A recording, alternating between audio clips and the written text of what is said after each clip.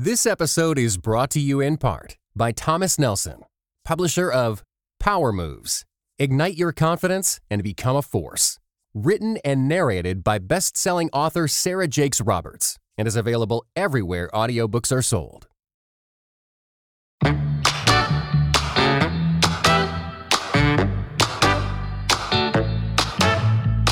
Hey everyone, welcome back to the Worth Your Time podcast. I'm your host, Erica Anderson, and I am talking today to Ashley Land. Thanks for joining me today, Ashley. Thank you for having me. Yeah, so Ashley, I originally discovered you in Hope Writers, which I actually think that we joined at the same time because I remember your intro and you were just like very excited to be there. And everything that you would write, I remember thinking like, this girl is an amazing writer. And so that was, I don't know, 2 years ago or something, or I think so. Yeah, I think so. And so I'm not sure how I stumbled upon your piece in Fathom magazine. Somebody else shared it, and then I clicked on it, which is like not like me to actually click over and like fully read a piece because I'm just, you know how it is. Like there's so many things on the internet. Like how do you even choose? I always feel like there's definitely not enough time to read all the many things I want to read. So it was kind of, out of normal for me to like actually click over and then read a whole article. I mean, that's a big deal. So but I couldn't stop reading it because it was just such a beautiful piece. So I have so many questions about that, and we're going to get to that. But first, tell us about yourself, who you are, where you live, and all of that good stuff. Sure, yeah. So my name's Ashley Landy. I'm an artist and a writer, and we live currently in a rural area of Kansas. I'm from the Kansas City area. I grew up in suburban Kansas City. And we have chickens and a dog and a cat. And I have two children. Arrow, my daughter, is 9, and Israel, my son, is 11. And I stay home with them and homeschool them. And So were you homeschooling before COVID? I was, yes. Yeah, we've always homeschooled. They did do preschool, but yeah, we've always homeschooled. So what's the impetus behind deciding to homeschool? Really a lot of reasons. It's hard to pin down one. I think for myself, I never really enjoyed school. And so that it was always kind of a thought in my mind. And so far as I thought about having children, I just thought, I'd like to try homeschooling. And I didn't even know that homeschooling existed until probably, I think I was in the 3rd grade, and there was a homeschooled girl that joined our Girl Scout troop. So that was kind of just this whole new world of like, oh, I didn't know you could do that. I didn't know that was a thing. And so I was curious about it pretty much from the beginning. And I just like the idea of being able to, and I have totally thoughtful, wonderful friends who send their kids to school. And, I think there are pros and cons to both. For my kids, I do like the freedom that we have in our schedule with it. And I also enjoy that they can progress on certain topics that they're very interested in, maybe in a more deep way than the school schedule would allow. Mm-hmm. But on the other side of it, we also have to make sure to carve out social opportunities for ourselves, because otherwise we're just sitting here at home. But fortunately, we live in an area where there are a ton of homeschoolers. There are so many. And so we have a really wonderful network, and there are actually so many opportunities to do social events and activities that we have to say no to a lot so that we actually stay home and get school done. I've always heard from people that do homeschool, like that myth there, it's like a very annoying myth that it's like, oh, homeschoolers don't get any socialization, but it's so not true. Because it's a million other kinds of social activities, and there's like the co-ops and all those things. For sure, yes. So, that's cool. I think you've probably been joined by a lot of new homeschooling parents this year, especially.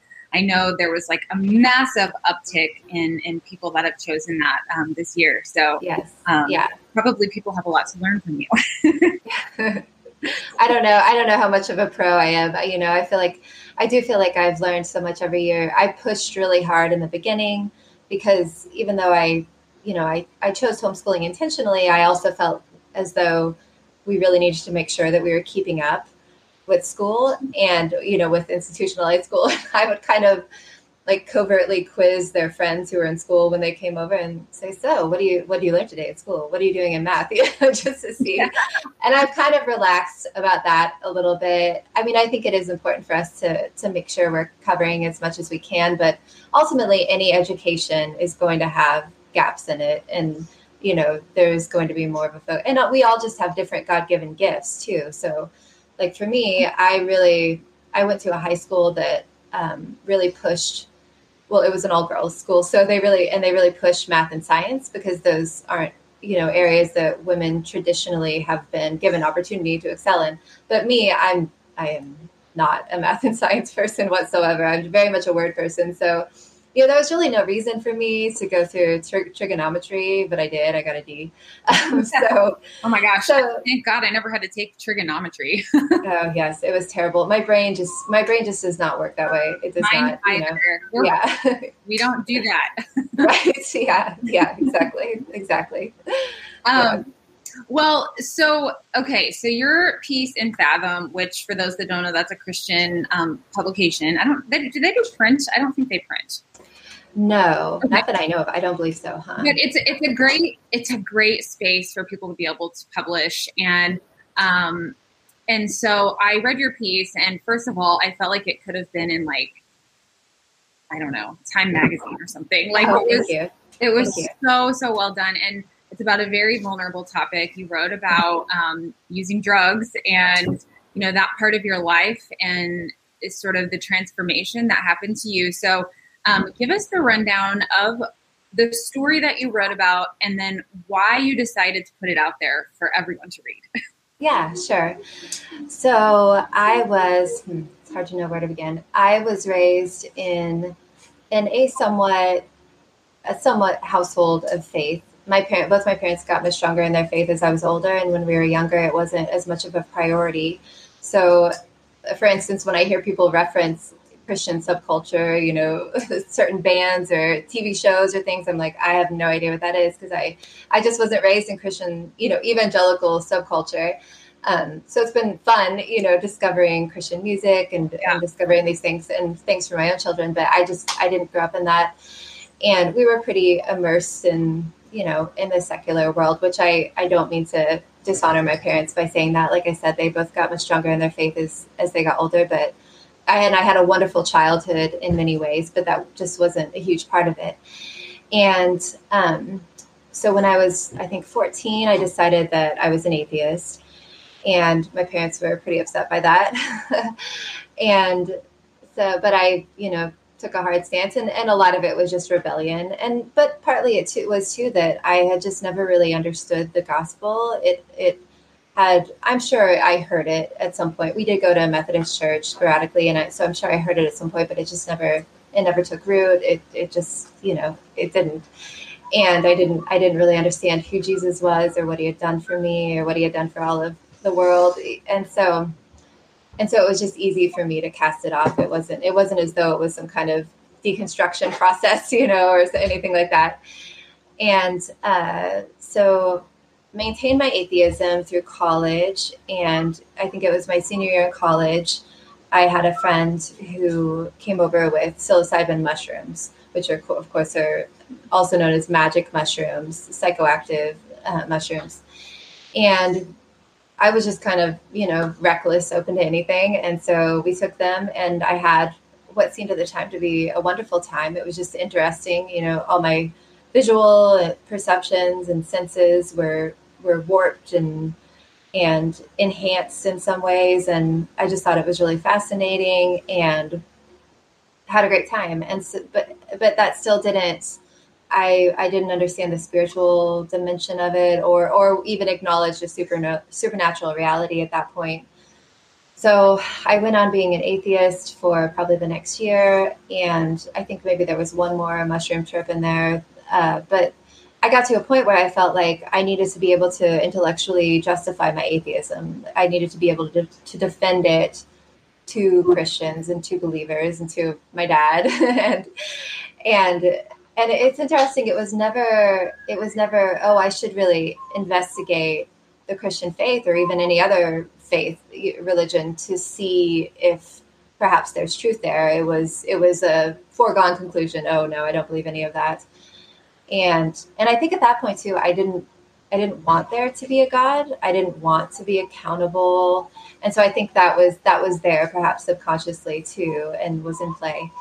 So I kind of embarked on a mission to justify my atheism. And I remember getting to a point, I read all the New Atheist, and I just got to a point where I felt like if this is truthful, why does it feel so empty and hollow and devoid of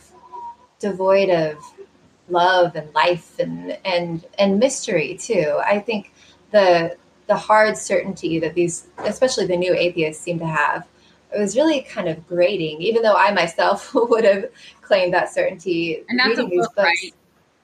What's that? The book, The New Atheist, that's a book. Oh, well, so the New Atheists were a group of intellectuals. So in science, I guess Richard Dawkins is kind of a scientist, or is a scientist, an evolutionary biologist, I think. Mm-hmm. And then Christopher Hitchens was just a British intellectual who was part of that. I think Daniel Dennett is included in that. He might be a scientist as well. I'm sorry, I don't know. And then Sam Harris is another. Mm-hmm. He's just kind of an intellectual thinker. So it's just these group of atheists that kind of popularized atheism and rose to prominence. Let's see, I was reading this Christopher Hitchens book in 2006 or 2007. So yeah, it was just a group of intellectuals who were very well known and popular. And and so I just got to the point though where it all felt so hollow, and I thought, well, I believe this. I don't believe in God, yet it just doesn't feel good, And I know some atheists would point to that. Well, just because it doesn't feel good doesn't mean it's not true. But I think our deepest yearnings and our deepest desires, I think they, while not 100% reliable, obviously, the Bible says the human heart is deceitful above all things, and I think there's that aspect as well. I think our deepest yearnings and desires can be reflective of the truth sometimes. There's this Frederick Buechner quote that I love so much. He says, sometimes wishing is the wings that the truth comes true on. Sometimes the truth is what sets us wishing for it. And I just think that's so beautiful. And so anyway, at that point, just so happened, I knew this man who said, I was looking for mushrooms. I wanted to take mushrooms again. And I knew this man who said, well, I don't have mushrooms, but I have LSD. And I said, oh, okay, well, same thing, whatever. And so he came over to my apartment and we took the LSD. And at first it seemed kind of similar to the mushrooms in a lot of ways, just changes in visual perceptions that were beautiful and interesting. And then things started to turn completely south, and I started to panic. And it's hard to describe. So it would be known, colloquially as a bad trip. And just the feeling of panic and terror is just exaggerated 100-fold. I don't even know how to describe it. And so I had that experience, but it came to kind of a culmination where I saw this flash of light, and there's kind of this mimicry in the psychedelic experience, or there can be. And I don't know if this is a reflection of, I have a friend who was also very into psychedelics before becoming a Christian. And she said that Satan is a mimicker. Like, that's all he has. He doesn't have original creation of his own. So he just mimics, what God does and twists it and turns it. And so I feel like particularly with LSD, for me, there was often a mimicry of a death and resurrection, like a death. And sometimes I would feel, after the peak of the trip, I would feel washed and clean. And I remember feeling that after that first time, feeling like it felt like something monumental had happened to me. And I couldn't decide whether it was good or bad, but 2 weeks later, I thought I want to do that again. And so that kind of began my years-long love affair with LSD. And I tried several other psychedelics during that time as well. And sorry, I don't know how far you want me to go. No. About my conversion I'll break in with some questions. Okay. I am just looking at my list here, but I would say, I guess, you said it was several years. So, like, how often were you doing it? So for that first year, I would take it at least twice a week, a lot of times by myself. And LSD is a very long lasting drug. So, I mean, you take it, you're buckled in for a good 12 hours, like a strong dose of LSD. And you feel like you've been through the ringer afterward. And so, yeah, I was taking it. Gosh, I was taking it. And then when I met my husband, I met him probably a year after, about a year, maybe 8 months after the first time I took LSD. I met him, and we actually met at our acid dealer's house. Who was yeah. So that's always a fun story to tell. Well, actually, funny story. Right? Yeah. So, but it's interesting, people from church ask us, "Oh, how did you two meet?" It's like, oh, do we want to be honest, or do we want to just say a mutual friend's house? Wait till we get to know you a little better. Right. Yeah. So, okay. So you mentioned in the piece that you had at one point gone to AA, which stuck out to me because I personally, now I go to sobriety meetings. And so, you clearly at some point kind of realized like, okay, I probably have like a not healthy relationship with substances. Yes. And so I guess like what made you recognize that? And then when you were in the middle of, using the LSD on the regular, were there moments where you were going, I have to stop this somehow, but I don't know how? Or was it just like whatever, living in the moment? Yeah. And so the AA meetings were actually in college before I had ever tried a psychedelic. I was heavy into binge drinking in college because that was just kind of the de rigueur, every weekend. That's what people did. And I just realized, and I was, a lot of things came along with that, promiscuity, I remember just waking up in the morning and feeling so hollow and feeling so, and I would say things to people. When you're completely drunk, you obviously act foolishly. And so, I would say things to people that I regretted saying. I would do things I regretted doing. And I just got to a point of desolation where I needed help. I needed something. And I remember during that time, I went to AA meetings. It was probably only for a week. And unfortunately, I guess I wasn't rock bottom. I felt rock bottom enough at that point. And I think too, I was spooked by how all the people there were so, obviously AA is not an explicitly Christian organization, but they do reference a higher power.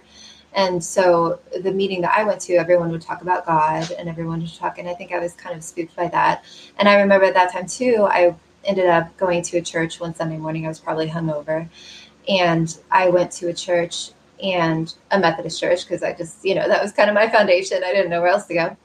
And they had some announcements, and then they had a greeting time. And there was a gentleman who came up to me and was so kind and just greeted me and, asked my name, told me his name. And I remember I felt so dirty. I just felt so dirty. And I couldn't surrender. I look back and think, wow, if I had just, answered the call at that time and surrendered to Christ, but I just couldn't. I couldn't. It was like I had this desperate need, but I also just couldn't bring myself to do it. And so I left the church after everyone sat back down. I just kind of fled. And and I'm sorry, what was the second part of that question? Yeah, sort of about, moving on to like later, you got across the AA at the church, you're in the middle of doing LSD, like on the regular. And at some point, like, do you have those moments where you're going, I have to stop, but I can't, like, am I going to do this for the rest of my life? Am I going to kill myself? All these things. Yeah, for sure. Absolutely. And that's the interesting thing. Psychedelics proponents love to point out that it's not addictive, that psychedelics aren't addictive, and they're not physiologically addictive, I think, in the same way that your traditional narcotics or even alcohol are. Like, you don't have a physical craving, and you wouldn't experience physical withdrawals if you stopped. But I think that they're very psychologically and Yeah, spiritually addictive. totally. And so I think they're very much addictive. They're just addictive by kind of a different mechanism than your traditional narcotics are. And so there were definitely points where I would start, particularly when I started having bad trips, which weren't all the time. But I mean, the bad trips are psychologically scarring. Like, really, I feel like I truly had. There were a couple in particular that I truly feel like I had PTSD afterward. But I just couldn't stop. I felt like for me, this was the pathway to God. This was the pathway to spirituality. Like, I had never experienced a spiritual realm, and I felt that this was a way to experience a spiritual realm, even though oftentimes, and of course now I know the complete contrast between those spiritual experiences and the experience of the actual presence of God. And those experiences would often feel like an assault almost, they'd often feel there was a violence to LSD in particular. There's an intensity and almost a violence to it. And I remember, about 6 months into my usage, when I was using it pretty regularly by myself, I would sometimes take it with friends, but I was using it pretty regularly. And I completely broke down. I ended up voluntarily going to a mental hospital for about a week. But it was almost like I had this weird Stockholm syndrome with LSD, where I convinced myself that it was not the problem. Like, oh, yes, I had a breakdown, but that was, due to something else.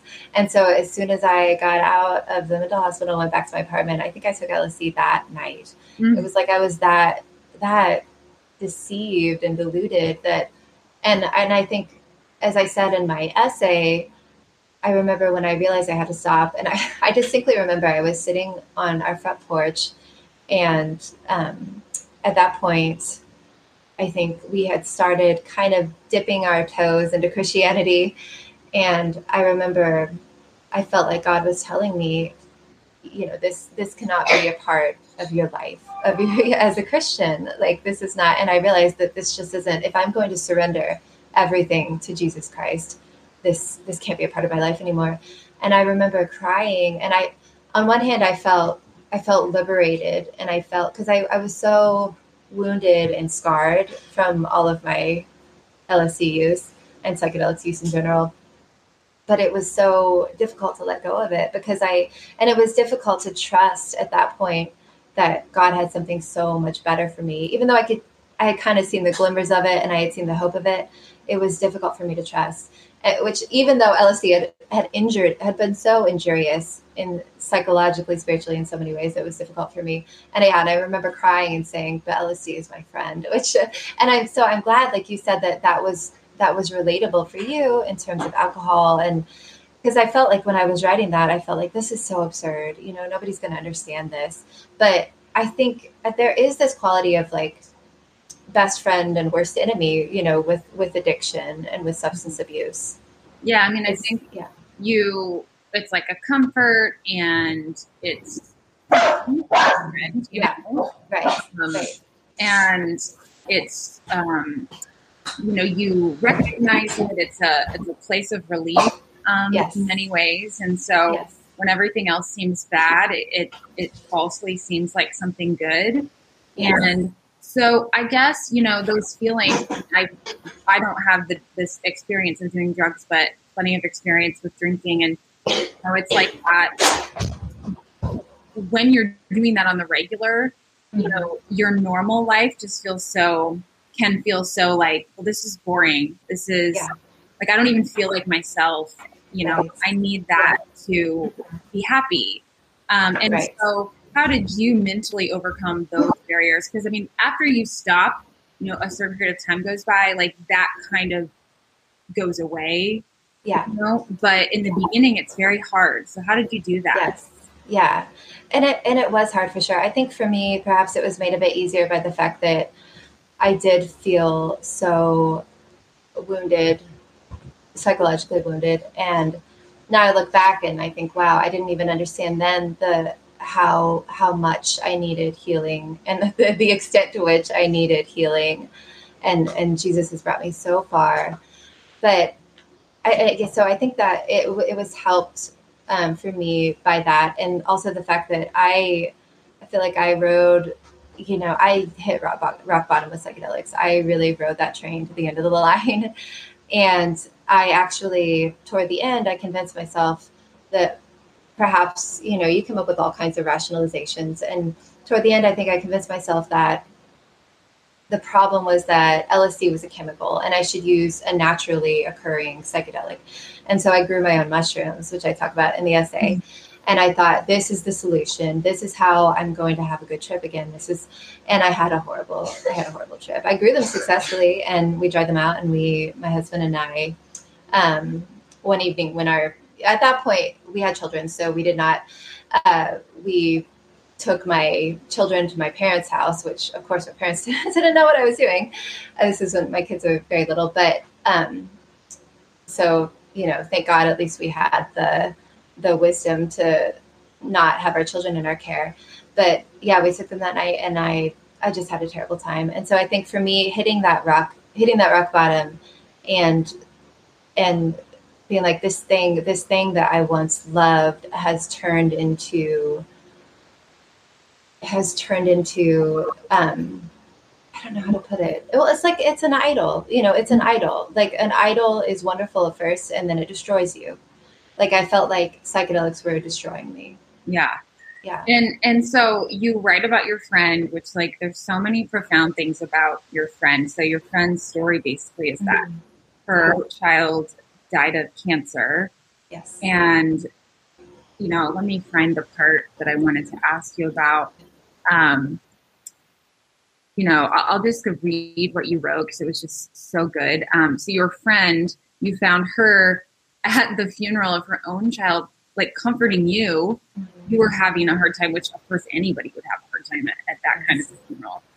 But you were really like, your mind was really sparked like about the existence of God and who he was because of her reaction to this experience. And you wrote, "Who was this crucified God my friend trusted so much that the death of her child, an event I was certain would have annihilated me, couldn't extinguish her hope? Who could possibly account for, atone for, give any hope of redemption in this roiling crucible of absurdly copious suffering and dead toddlers and terror other than this Jesus, God on the cross?" And then your friend also, recommended that you listen to It Is Well With My Soul, which is, as many people know, like was written in the midst of obscene tragedy, a man that lost his entire family. It's like, I feel like I'm going to cry right now just thinking about all of these things. And so how did your friend affect you? Like, tell us how she affected you. Yeah. She is just such a sweet and gentle person and such a wonderful witness for, I think, the character of Jesus Christ.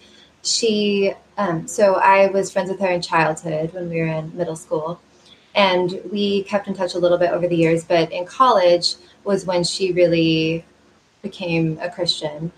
And I remember I wrote back and forth with her a little bit then, and I just thought, I have no idea what she's talking about. She talked about how God had changed her life and how she was just totally on fire for God, and she was so excited, and I just did not understand what she was talking about, and I had a really condescending attitude toward all of it. I thought like, oh, sweet Carrie, she's just a little bit naive, but we kept in touch over the years, and especially after we both had children. And I would go over to her house for play dates every now and again, just maybe once every couple months. And I would be spouting off whatever kind of new age thing I was into at the moment. And she would always respond by quoting the Bible. And it was never, combative or, I mean, she's just such a humble, sweet person that there was never an air of even that she was challenging me, really. She would just, say like, well, the Bible says, and then she would quote a verse. And it was just such a beautiful and effective way of ministering to me, because she, like I said, it was like not even like she was trying to prove her point or she was trying to prove something to me or she was trying to even trying to convert me. Like, it didn't feel, it was just, like I said, it was just so gentle and so patient too. Like, patience is the word that always comes to mind when I think of her. She wasn't pushy. She wasn't pushy, but she was also firm. She was also unyielding. You know, when I would talk about something like, well, I remember one time we were talking about, and this was actually after I had kind of started becoming a little curious about Christianity, but it's funny, there was this part of me that was so desperate and hungry and needed Jesus so badly. And then there was this part of me that was still so resistant and just so resistant. And I remember at one point I was talking to her about the story of. This episode is brought to you in part by Beyond Ordinary Women Ministries, which prepares Christian women for leadership. At BOW, we believe that every woman is a leader because she influences someone. So, whom do you influence? Do you mentor a woman? Serve in the workplace? Or do you lead a small group, teach the Bible, or even lead an entire ministry? No matter who or how many you influence, our free online resources will help equip you. Our videos, podcast episodes, and articles from experienced women leaders will encourage you and perfect your leadership skills. They offer wisdom for dealing with ministry pitfalls, current biblical issues, health for your own soul, and insights for shepherding others well. In addition, BOW offers Bible studies designed to connect women of multiple generations. They provide a challenge to both women new to the Bible and those wanting to dig deeper. Be our guest and browse all of our free resources and low-cost Bible studies at beyondordinarywomen.org. Oh, why am I? Isaac and Jacob, and him taking Isaac up on the mountain and offering him as a sacrifice. And I remember saying, "Oh, well, I don't think God would do that. I don't think God would do that. I think that was probably Satan, you know." And then God saved him, and Carrie was just very gentle, like, well, I think she actually opened her Bible and said, you know, like, well, let's look at it, and she was just, like I said, she was just so persistently gentle and unyielding at the same time, and that really had a profound effect on me. So I feel like because of how she was and the ministering that she had already done to me, that foundation was already there even before the tragedy struck. And then witnessing her faith in the midst of that was just so incredibly powerful, so powerful. I can't even imagine. Yeah. And what I said to you sort of in the pre-email was just like, I was just talking about this last night with someone. You know, a lot of times when people hear about things like that, that's the time when they go, well, if that's the kind of God that lets a toddler die, I don't want anything to do with that. And you seem to have the opposite reaction, which I thought was interesting, like in terms of you going, like looking at your friend and saying, wow, what an amazing God that he would be there to comfort her and uphold her in this time of tragedy. Yeah. Can you talk about that a little bit? Yeah, absolutely. And I certainly did have thoughts like, she is the kindest, gentlest person I know. Why would God do this? Why would God allow this? Why would God? I just don't understand why God would allow it. And it seems so unfair. And the world is unfair, you know, like it's not, but God is perfectly just. And I'm not saying that God took her child away from her, but that we live in a fallen, broken world where there's disease and so that certainly was hard for me on some level, but I think it was just so powerful to see how she reacted and how she didn't turn away from God. She leaned into God, and both she and her husband, and there was such a beauty in that, and it was just so confounding to me. And I think at the time, I would have said that I believed in a God, but it was still a fairly impersonal God, because I wouldn't acknowledge Jesus Christ. You know, I didn't really understand Jesus. I didn't. And so I would have believed that there was some, and that was pretty much with my first LSD trip. I forgot to mention that I quit being an atheist, yet I still would not talk about Jesus. You know, I would consider any other idea about God except for Jesus. God, but not any further. Exactly.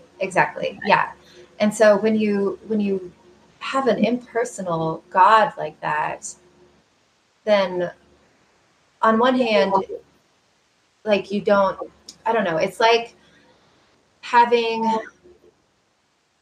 a God with all the downsides and none of the good sides. Like I remember in the New Age world, people a lot of times would talk about the universe and kind of deify the universe in that way. And I've also heard people deify mushrooms and say like the mushroom taught me this and the mushroom taught me that.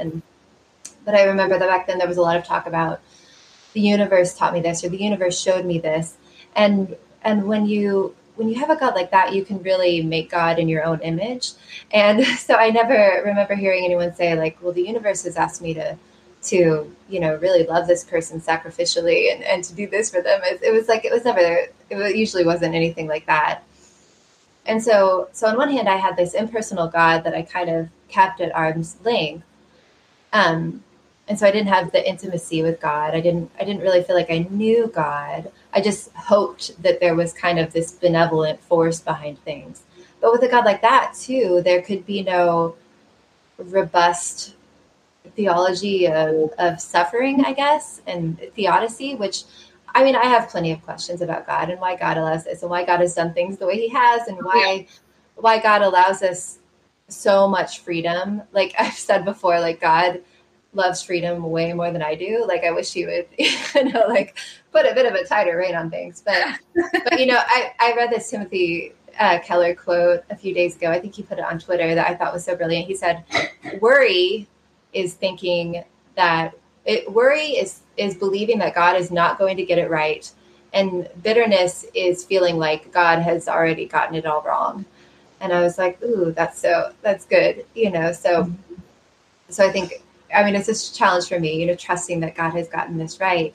But I think I had a point in that. My point was without a deeply personal God, I feel like there's no, if tragedy does strike, there's really nowhere to turn, there's nowhere to, and so we can, like we see in the Bible with Job and in the Psalms, like our God is a God that we can wrestle with. Our God, because our God is a real God. He's not a distant, impersonal God. And so we might have questions and we might have anger.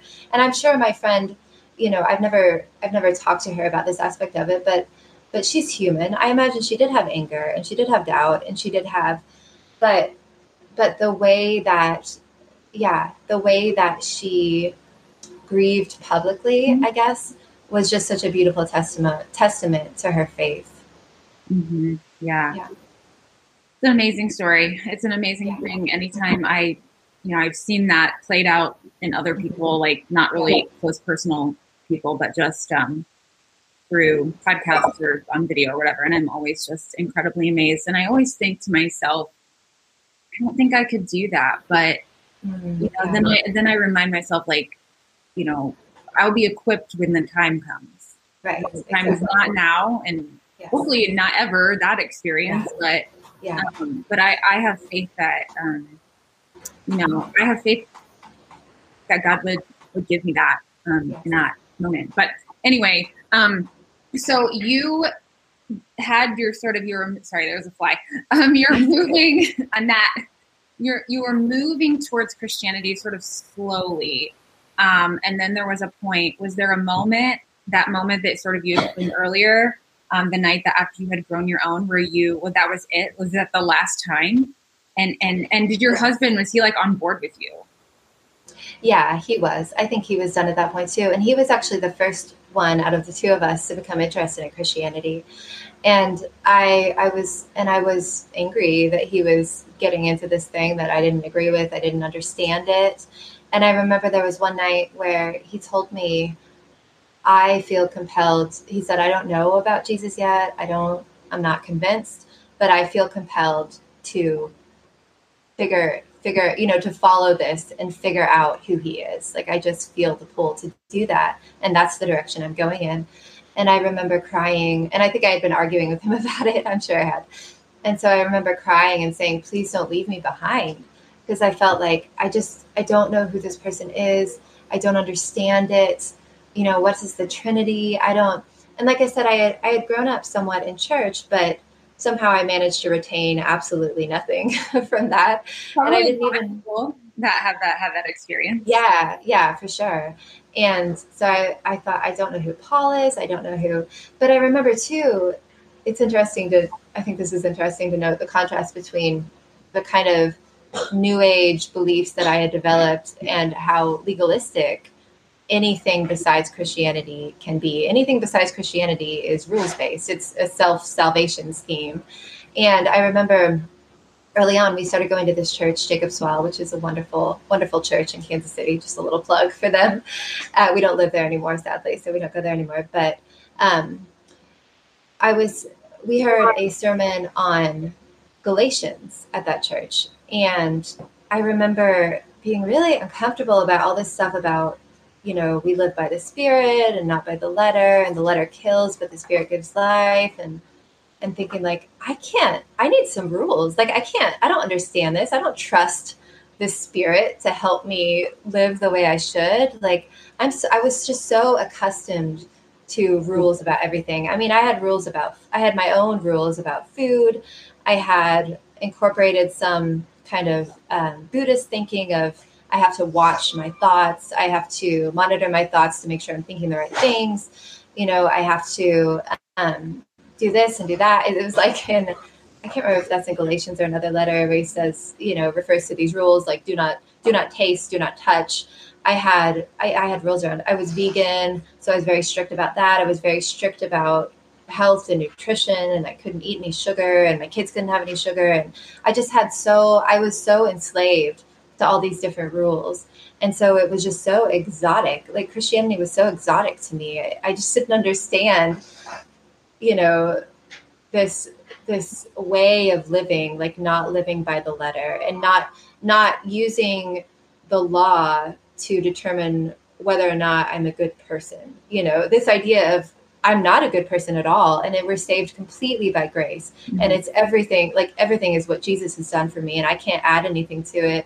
And I think the offense of the cross, Paul calls it, like, it was really offensive to me because I'm like, I built this whole thing, like I'm vegan, and doing these things makes me a good person. And so I think just realizing that there's a gentleman named Ted Wise. There's this wonderful book called God's Forever Family, the history of the Jesus People movement in America. Mm-hmm.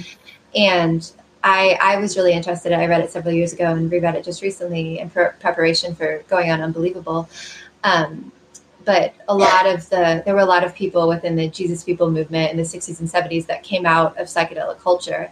And so one of them, Ted Wise, is quoted frequently in the first couple chapters of this book. And he talks about how he was taking LSD over and over again. And he felt like at first he was being, catapulted into the heavens, and he was having these beautiful spiritual experiences. But he said over time, and he was, of course, immersed in all these new age, beliefs and Hinduism, Buddhism, and he said, but in time, he said all that he found. Oh, and he said he felt like he was going on an inner journey and discovering himself, and all he found ultimately was a rat scurrying around in the dungeon of his soul. And I thought that was such a brilliant way of putting it, like a rat scurrying around in the dungeon of my soul. Like that ultimately was all that I found, because that was all that was there. Mm-hmm. And so yeah, that's a little bit of that. Yeah, no, it's so interesting to hear. I am always very fascinated to talk with people that didn't become Christians until they were adults, because I grew up in the church, became a Christian when I was a kid, and so I always just think it's so powerful to hear sort of what's gone on in your mind to make that choice. Was it a slow transition for you, or did you feel like you got it in a moment? Oh gosh, there were several. I feel like there were several moments. Of course, I had so many questions. And I think I'm so thankful for the church that we landed at, that was kind of our port of entry, because people were very patient and, firm in their beliefs, but not dogmatic in a way that was off-putting. They weren't scandalized by things I would say or questions I would ask. And I think that was really helpful. And there were several, I would say, moments where the Holy Spirit just really shook me up and reached down and grabbed me. And one of those was, I think I talked about this in my essay, when I was sitting on our front porch and my friend had told me, you should listen to this song, It Is Well With My Soul. And I put it on a playlist and kind of forgotten about it. And one day I was sitting on our front porch and my children were playing, and the song came wafting through the screen, and it just pierced my soul. And I had been, of course, at this point I had been thinking over all these things, like, who is this Jesus? Do I really, do I really want to follow him? Do I really want to give my life to him? But I'm not quite sure. I feel like I need to know more. That's always I need to know a little bit more. I need a guarantee. I need some, and of course, faith is faith. We don't get any of that. And that was a huge moment for me, a huge moment of, I feel like I began to understand what Jesus had done for me and understand it in a deeply personal and intimate way. And I think for me, the intellectual confirmation really came afterward, as I kept learning. I kept reading the Bible and reading some apologetics books. Yeah. And also just really reflecting on my experiences, and also the contrast of, and I want to say this carefully, because I knew very kind people in the New Age communities that I ran in, the yoga studio where I practiced for a long time, very kind people, generous people.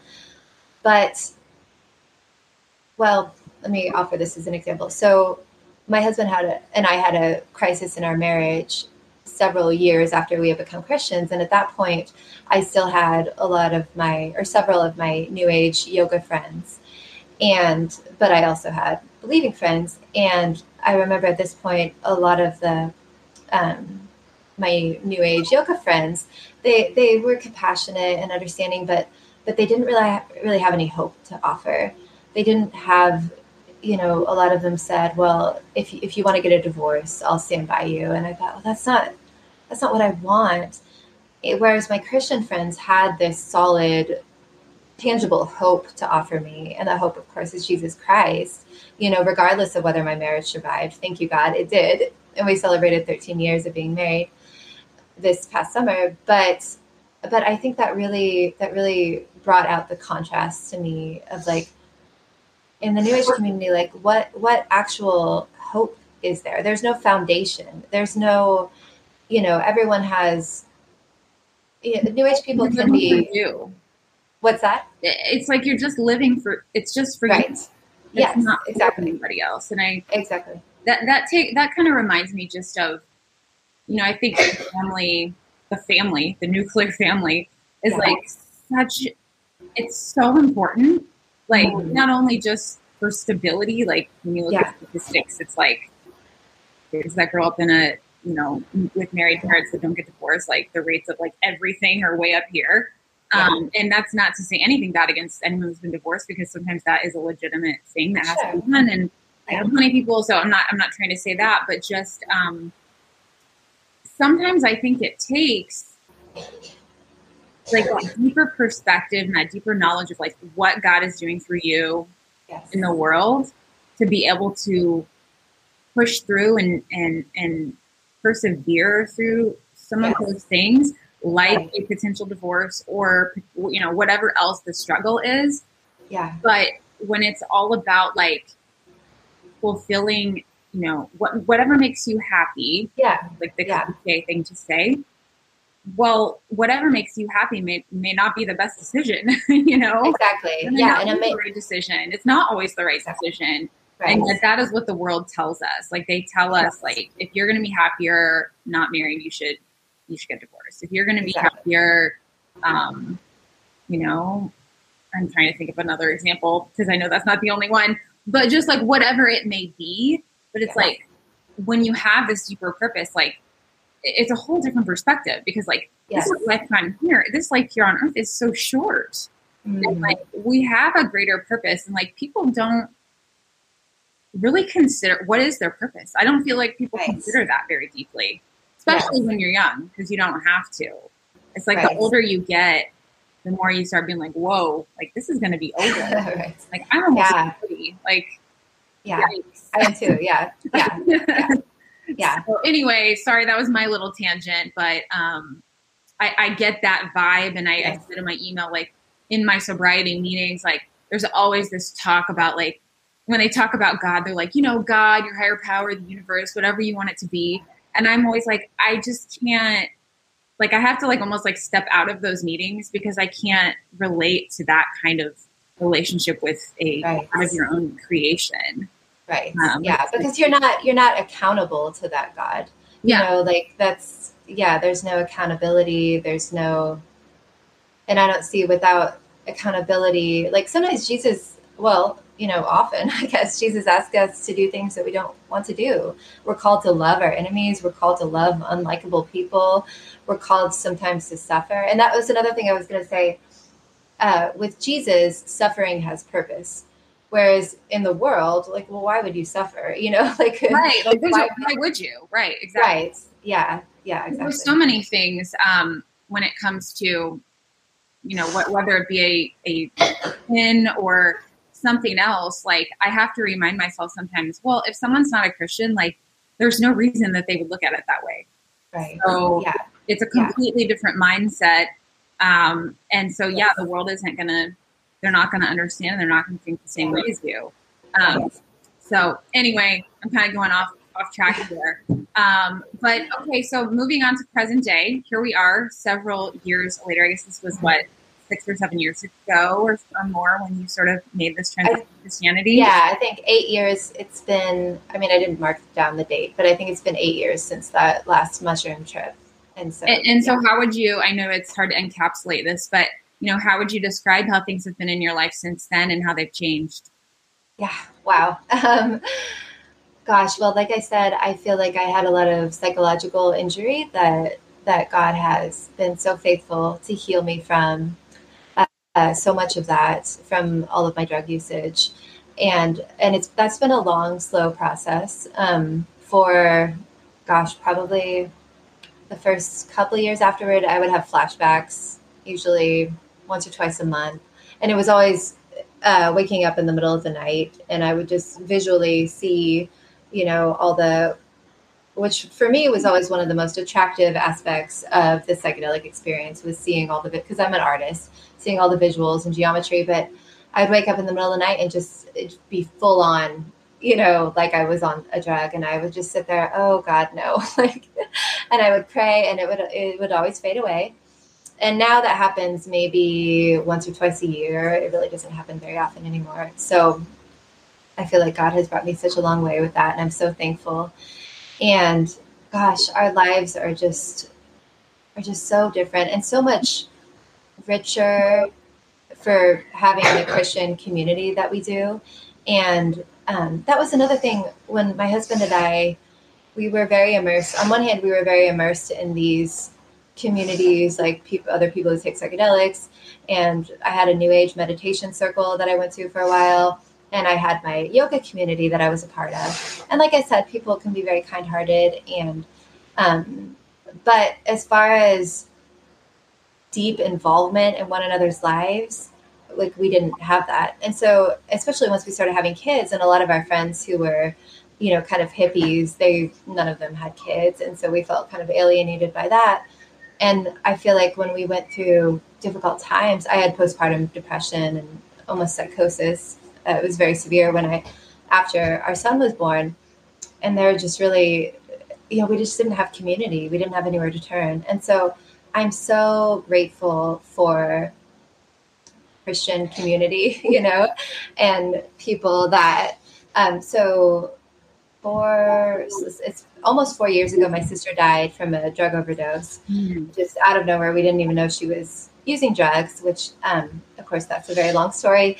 But I think to me, I just felt so surrounded. On one hand, profoundly suffering, grieving, mourning, but I felt so surrounded by the love of Christ through, the community of believers that I knew and who were my brothers and sisters in Christ. And then my dad actually died 8 months after that. Mm-hmm. So it was a very, very intense time, but I felt so loved and held and supported.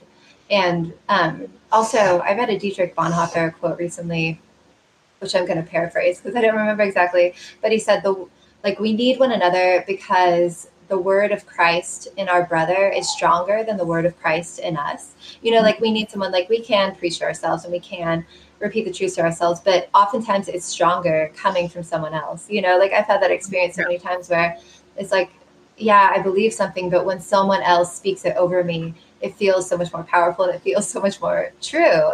And so I really felt that profoundly during that time. And yeah, our lives are just 100% different and not necessarily like 100% easier in every ways. Following Jesus is not easy. Like that's not the point, but so much richer and deeper and more beautiful. Yeah. I love that so much because I feel like so often in the like online spaces, we hear constantly about church hurt. And I'm not saying that doesn't exist, that 100% exists. But to hear your beautiful story of the church community coming around you in these times. Yeah. I think, to me, I want to get that out there to let people know that like that happens too. And that's an important story to tell as well. Like we need to process like the painful experiences that people have had, but also to recognize that those aren't the only experiences out there. And so, one of my goals right now, as I'm writing a book about church, is, to talk about these and to uplift these experiences of people who came out of like backgrounds like yours and found this beautiful solace and comfort inside the church. Yes. And I just think that's so awesome, and we don't hear about those things enough. So thank you for sharing that. I really absolutely. Before we sign off and don't hang up or don't like leave right away when we do say goodbye, I want to ask you, I always end my interviews asking people like books they can recommend or podcasts they've been loving. I love to give recommendations. So go ahead and give a few to us. Absolutely. So I made a little list after I read your question this morning. So I love, as far as Christian writing goes, I really love Frederick Buechner and his book Telling the Truth. I think it's the gospel as comedy, tragedy, and fairy tale. And he goes some places, just a caveat, he does go some places theologically that I would not go. I guess he might be considered slightly more liberal theologically. But as far as imaginative, like creative writing about Jesus and about the Bible too, there's just nobody like him. I love and his ability to like pierce the soul and be so heartbreaking and hopeful and beautiful at the same time. I just love him. And there's an author named S.M. Hulse, who I think she's published by a major publishing house, so not a Christian publishing house, but she has written 2 novels, Eden Mine and Black River. And they're both just absolutely beautiful tales of redemption in the midst of tragedy, and very real, very raw, but also just beautiful, like very, and again, I say they're published by a major publishing house, but I would very much consider them Christian novels that are really beautiful. Till We Have Faces by C.S. Lewis is one of my all-time favorites. And there's a book just recently that I read, Reimagining Apologetics by Justin Ariel Bailey, that I thought was incredibly beautiful. One of those rare books it's informative and helpful on a practical level, but also really beautifully written. That's one of my favorite. And then probably my all-time favorite theological book is Proper Confidence by Leslie Newbigin. He's one of my favorites. He was a missionary in India for, I think, 30 or 40 years with his wife. And then when he came back he was British, when he came back to the UK, he realized all of a sudden it had turned into a missionary field, because it had been so thoroughly secularized since he had been in India. And he passed away, I think, in the 90s maybe. But his Proper Confidence is just the most amazing book. It's not very long, but it's a kind of a summary of how we came to think the way that we do about this delineation that people have between subjective and objective truth. And he talks about how the book begins with a quote from Dietrich Bonhoeffer, faith alone is certainty. and Jesus Christ alone is the certainty of faith.